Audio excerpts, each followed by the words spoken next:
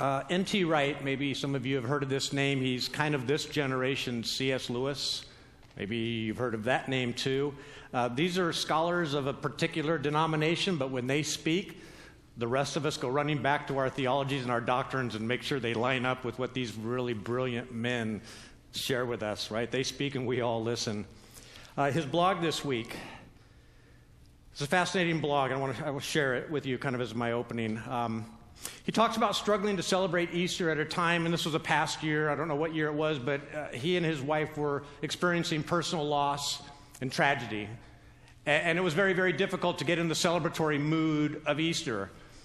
And he kind of compared that to the ancient Israelites, right, when they were in Babylon and they were struggling to sing songs to the Lord when they were in a strange land. And then he finally compares it to what a lot of people will be feeling maybe this year. Lots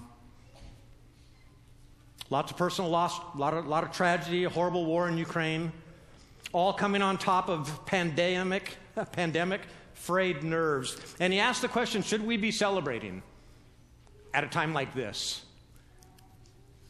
He then reminds us of something that C.S. Lewis said during World War II, who was arguing against people who said that you shouldn't be studying during a time of war, right? Or for that matter, for our purposes this morning, you shouldn't be celebrating during these hard times. This is what C.S. Lewis said: there is no ordinary time. Human life is always lived on the edge of a precipice. If you wait to search for knowledge and beauty, or if you wait to celebrate, right, until things become normal and secure, you will wait forever. He was pointing out that it is absolutely normal and it is absolutely acceptable to celebrate in times of trial and tribulation, to live life to the fullest. And again, I mean, this is going to be my point this morning, is how much more does this apply to Easter? Right? If we only celebrated Easter when our lives were going good, everything was in place, right? I would say that we probably missed the point entirely of Easter. Easter, after all, it tells us about God's victory over death itself. And that means what it means even in the face of this crazy world that we live in that is still filled with hate and horror and war. See, here's where many people go in times like this. What difference did the cross make? What difference did it make then? What difference does it make now? Does it make any difference in my life whatsoever? Is it some event that happened 2,000 years ago and there's some kind of cosmic deal made and I just kind of live my life? Throughout history and horrible times, people lose perspective. They kind of get wrapped up in the moment, in that moment in time, and they ask, where's God? And for Christians, this soon morphs into, again, what difference did the cross make then, and what difference can it make now, if any? For lots of folks, I'm going to show you a post, and it's from a very good friend of mine. I hope they don't listen to my message. I don't think they do. I'm not going to share the name. But sadly, it sums up the only difference that the cross makes for a lot of people. All right? So, again, this is a very close friend of mine, and I'm not bagging. I just want to lift something out here. Hit that next slide there. He writes this, and it was a post on Facebook. It says, without Jesus, I was headed straight to hell. Because of his death on the cross and resurrection, he gave me eternal life with him in heaven someday. That's why Easter is so special. Without Jesus saving my life, I don't know where I'd be. But with him, my life has direction and purpose. I know I'm never alone. He forgave my sin and gave me new life. He adopted me into his family and made me a child of God. I'm forever grateful for what Jesus did on the cross for me. I'm forever grateful that he rescued me from hell and gave me eternal life. Now, 100% true, 100% beautiful, 100% honest, right? I just got to say that right out. But it's not enough. Jesus died for far more than just me or my buddy or maybe just my family or my friends or maybe you and your friends. He died for much more than our wrecked little lives. Much more than that. I just wonder, from this perspective, is his purpose? I mean, he writes he's got a purpose and direction now. Is it only to tell others about Jesus so that they too can be saved and get a ticket out of here? It's like plucking precious items from the flames that will eventually consume everything, right? Like the Catcher in the Rye kind of thing going on here. His only hope lies in the future. And the only hope for anyone then, if that's true, the only hope for anybody lies in the future. Nobody has any hope for right now. See, but that's not enough. Jesus died for far more than far more than me. He died for far more than you. He died for far more than simply our future. Jesus wants for us more now. Right? He called us to more now, and so he equipped us for more now. I want you to notice the words I highlighted. Us, it's not me, it's not I, it's us. Right? And it's now. It's not in the future. It's not when you die. Right? What good is hope when you're dead? Well, okay, you got to take that with a grain of salt. Okay, now, which leads me to a final quote, and I want to jump back into Scripture after this. And I shared with you this quote from a Dr. Eric Vale several months back, but it just works today. He writes this: I could not figure out how it all worked. He was a little kid growing up in church. Jesus had been crucified centuries before I was born. I did not exist yet, but this long ago event was somehow intended for my salvation. I had not yet sinned. How is preemptive atonement possible? Furthermore, if Christ made atonement for sin, how on earth could I connect with what he had done across a chasm of nearly 2,000 years? His blood was supposed to cleanse my sin, but I could not go back in time and have any contact with the actual blood that he shed. I really wanted to understand. Essentially, Dr. Vale is asking the same question that is on so many people's minds today. What difference does the cross make? As we look at our world, it's very easy to go, well, it doesn't appear to be making a whole lot of difference at all. People are just as stupid as ever. They just do dumb things left and right. They hurt people. Did the cross make any difference? Again, for some, it's a personal ticket to heaven, escape from this mess. That's everything, right? In fact, I think that's the prayer of a lot of people. Either take me or return, because this place is a mess, and I just really don't want to deal with it anymore, right? See, but that's not enough. Jesus died for far more than simply an escape plan for humans. See, it's not by way of the cross Jesus rescues us from this mess. It's by the way of the cross Jesus rescues this mess. And that includes everything that you see, everything that you breathe in, everything that you touch and feel, not just humans, all creation. But here's the problem, and I talked about this a couple months back, and I just kind of got to bring it back. In Scripture, there are two stories being told. So we don't realize that. And when we don't realize that, we conflate them. We squish them together, and we kind of make them the same. But when we do that, well, first of all, they have to remain together, right? They can't be separated, but they are two separate stories. And when we squish them together or ignore the differences, we lose some incredible insights that each story has for us. I want to share these two stories with you this morning. So first, there's the gospel story, or the human story, right? This is the story that many of you, this is the one you've heard. This is the Bible story. Maybe you've shared it, maybe you haven't. Here's the grand narrative: the perfect creation, right? Genesis 1, 2, and the fall in Genesis 3. Human sin. Everything went. And then there's the Christ response, right? Jesus died for your sins. Repent and believe in Jesus so you can be forgiven and go to heaven for all eternity when you die. And again, I shared this with you a couple months back. This is an ugly story, and this is bad news if you love the earth, and if you love the world, and if you love everything about the world and everybody in the world, right? This definitely has a, right, every man for himself vibe, right? Get out, right? Just get yourself out. But here's the bigger story, right? There's that human story, the gospel story, but there's also the bigger story in which the human gospel story is a part of, and it's couched in. It's the creation story. The creation story starts in chapter 1 of Genesis with nothing but death, no life.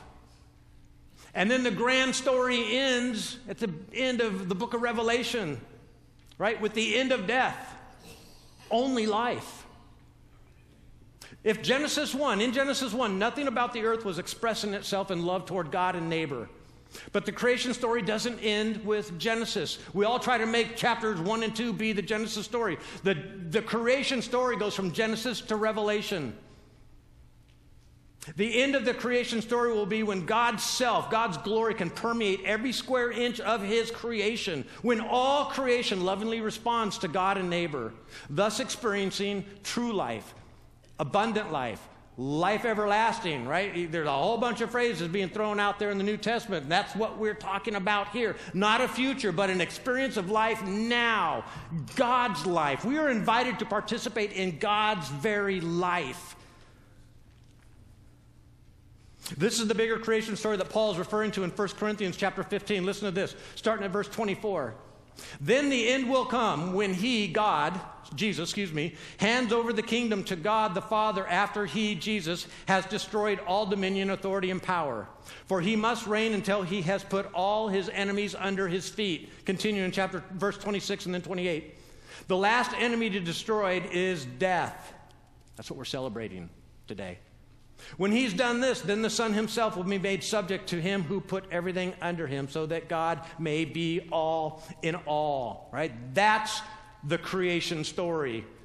That at the very end, in the book of Revelation, God will, by way of the blood of Christ and the gift of the Holy Spirit, God will permeate everything, everywhere. The creation story from Genesis to Revelation, the triune God inhabiting his world to give it life and save it from the possibility of death. That's the big story. But as humans, here's where it gets ugly. As humans, as God bearers, his image bearers, right?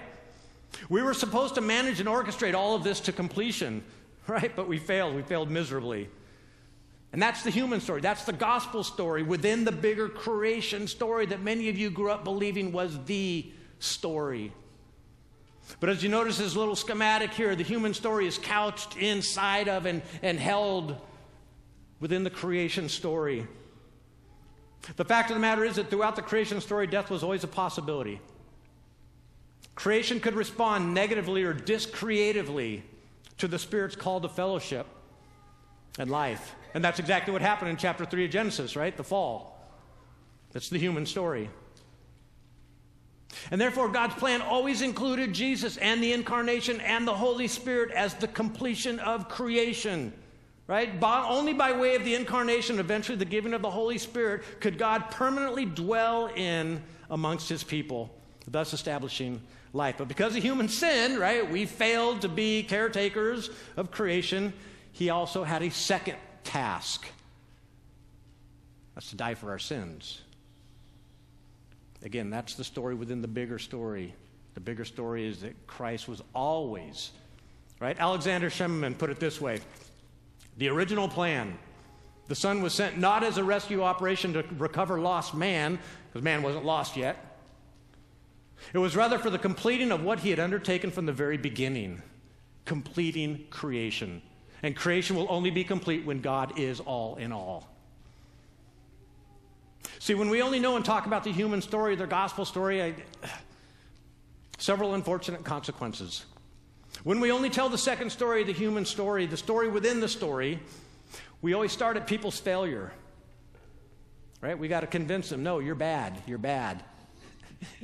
It's a lousy way to start a conversion story, right? It can almost guarantee a negative response. But when we start with the creation story, with their need to escape death, it's always like clutching at their heels, right? When we love them, where they are, who they are, why they are, they'll be showing up at church in crowds. When we only tell the human story, the cross only matters to me and my eternal destiny. Hope for when I'm dead. But when we share the creation story as well, right, we have a living hope. Like, I'm not celebrating Easter solely because thousands are being killed in Ukraine, and if they accepted Christ, they get to go to heaven. That is something to celebrate, but that's not solely why I celebrate Easter. I'm celebrating Easter because I know that in Christ Jesus, the evil rulers of this world will not have the last say. The Putins will lose in the long run. That's what gives us hope. Right? I'm sure people in Ukraine right now, I'm not sure if they have hope. If they don't have Christ, I don't know how they have hope. But if they have Christ, they have hope. Not only, again, that they will see him if that bomb lands on them horribly enough, but in him, when they leave this earth, their kids and their grandkids, it's getting better. Right? You don't realize this, but since the time of Christ and the introduction of his values in this world, a lot of horrible, horrible stuff has just gone by the wayside. And it literally started with Christ. And we sit back and we get kind of wrapped up in this moment. We think, man, everything's going to hell in a handbasket. No, it's not. It's not. God is not done with this world, right? He is about redeeming it. And he is going to redeem it. That's what gives me hope. That's why I celebrate Easter.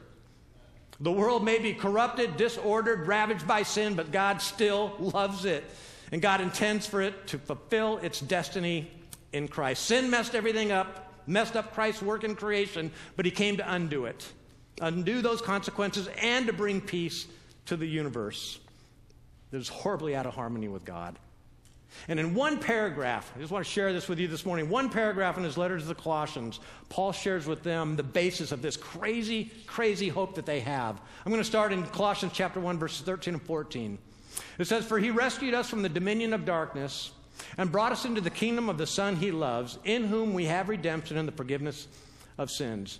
Now, if you go back to those first 12 verses, Paul has been going to great length to commend the Colossians for their faithfulness and their fruitfulness, right? He's just bragging on them. He loves them to death, right? But then he turns to the reason why Jesus is their and our living hope, rather than just a hope upon death, right? They had some other issues that were kind of driving them down, and one of the big deal was people were saying that Jesus wasn't sufficient. He wasn't enough. And in this 6 verses, he just blasts that right out of the water, right? Right out of the water. Now, I want you to notice as you're looking at this passage, 13 and 14, right? There's no future tense. It's all present tense. It's all here and now. He has rescued us. It's not he will rescue us when you die and go be with him. He has currently rescued you. That's a right now kind of thing. And then we have redemption right now, the forgiveness of sins right now. And then in verse 15, this is where it gets good. Now, in these 6 verses, I'm going to split it up. It's a paragraph, but I'm going to split it in half. And I just want to let you know, the first half, we're going to kind of plow through it, but that second half is where it gets crazy and amazing, all right? So in verse 15, it says, "The Son is the image of the invisible God." Jesus is the image of the invisible God. And unlike the Greeks who would use idols to represent their gods, or the Jews who had a whole variety of manifestations, fire, light, wisdom, I mean, all these kind of words that represented the invisible God. Well, Paul's saying that the invisible God reveals his glory for everybody to see in Christ Jesus.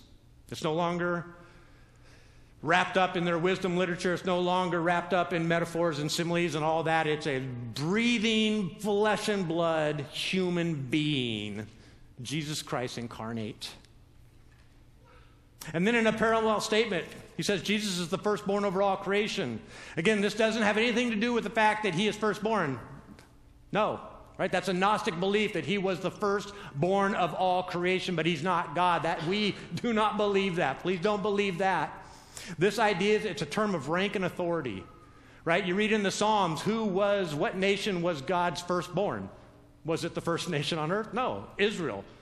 Throughout the Old Testament, you see this term firstborn, and it doesn't always refer to sequentially, chronologically firstborn. What it's referring to is rank and authority. Firstborn is that kind of a title. It's not like you're the oldest brother, right? You're the brother that God gave authority and power to. Passage continues in verse 16. "For in him all things were created, things in heaven and on earth, visible and invisible, whether thrones or powers, rulers and authorities," the Old Testament way of talking about angels, right? New Testament way. "All things have been created through him and for him." So, not only is the initial making of the universe a historical fact centered on Christ, right, in him, but it's also its goal, right? When all things have been created through him and for him, right? When God comes to fully dwell in creation and to be all in all, creation will have fullness of life. In Genesis 1, by the way Paul talks, he brings out these words like image and heaven and earth. And what he's trying to do is he's trying to get us to see that creation story through Jesus-colored lenses, right? Jesus was there. It was all for Jesus. It was all in Jesus, all through Jesus. The cosmos was created for him, so everything is ultimately about him. Then in verse 17, he is before all things, and in him all things hold together. Right? So, again, his preeminent stature is not an afterthought. It's not an incidental consequence of God's plan of redemption. Right? Creation itself was made to magnify God's Son. And then sin was another issue entirely. Jesus, creator, brought heaven and earth into existence, and ever since has sustained their existence, even after becoming incarnate. So, very quickly, let's summarize that the first half of the paragraph. Jesus is the very image of the invisible God. He's no longer hidden, right? He's the means and the goal of creation, right? It was created through him and it was created for him. When God comes to fully dwell in creation through Christ, creation will have fullness of life. And he is the glue that holds it all together. Now, here's where it gets interesting, right? Here's where it gets amazing for me, and I hope it gets amazing for you, and powerful and far more hopeful than simply praying, oh, Lord, get me out of this mess, and I hope to go to heaven. Far more powerful and hopeful than simply praying for the eternal salvation of dying soldiers in Ukraine. So much more. It says this in verse 18, and he's the head of the body, the church. I just kind of want to stop and just kind of take that in for a second. Just as God is the author of all creation in, through, and for Jesus, he's also the author of the new creation in, through, and for Jesus, and now his body, the church. I mean, I just want to take a moment and let that sink in just a minute. Right? Everything that we just talked about in verses 15, 16, and 17, we exhibit now as his body, the church. Right? You can go amazing, wow, amazing chapters 15, 16, and 17, but then you get to 18 and you think, now it's us. Right? That's hope. That's a for real kind of hope.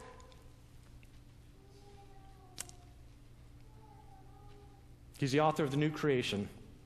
So he's not only the firstborn over all creation, but he's also the firstborn among the dead. Now, at this point, this firstborn, both meanings. Not only is it a term of rank and authority, but he's also the first.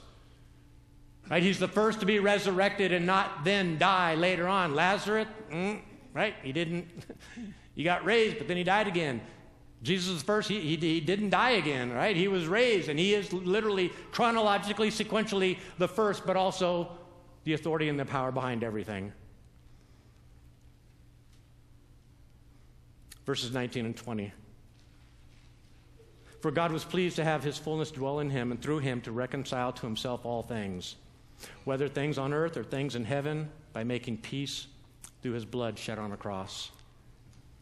By his death and resurrection, Jesus Christ has inaugurated the creation age, the new creation age. And this is the amazing thing. His power and his authority were on display by bringing in the existence of heaven and earth. His power and authority were also demonstrated in bringing into existence the new creation, the new heaven and the new earth. And that power and authority, I just want to make sure you all catch this, right? That same power and authority that God gave Jesus, Jesus gives to us, the church, right? He died for our sins. Absolutely. We sang about it. There's no doubt about that. But the bigger story that holds the precious gospel story is how Jesus and the Holy Spirit, guided by our Heavenly Father, colludes to bring us into God's life. That's salvation, whether you sinned or not. Without living God's life, you're not living the fullest life that you could be living. Sin or not, let's just take sin off the table for a moment. Without you being filled with the Holy Spirit, you are not experiencing God's life. You are experiencing, and you're just struggling.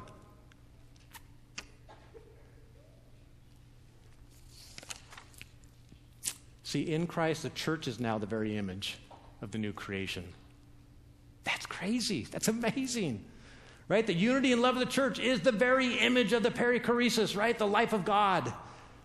In Christ, the church is now the means and goal of the new creation. By way of the Spirit-filled church, God will come to dwell in creation, to be all in all, and creation will have fullness of life. And then in Christ, the church is now the glue that holds all the new creation together. When we're in Christ and Christ is in us, we provide the answer to the question, what difference the cross makes.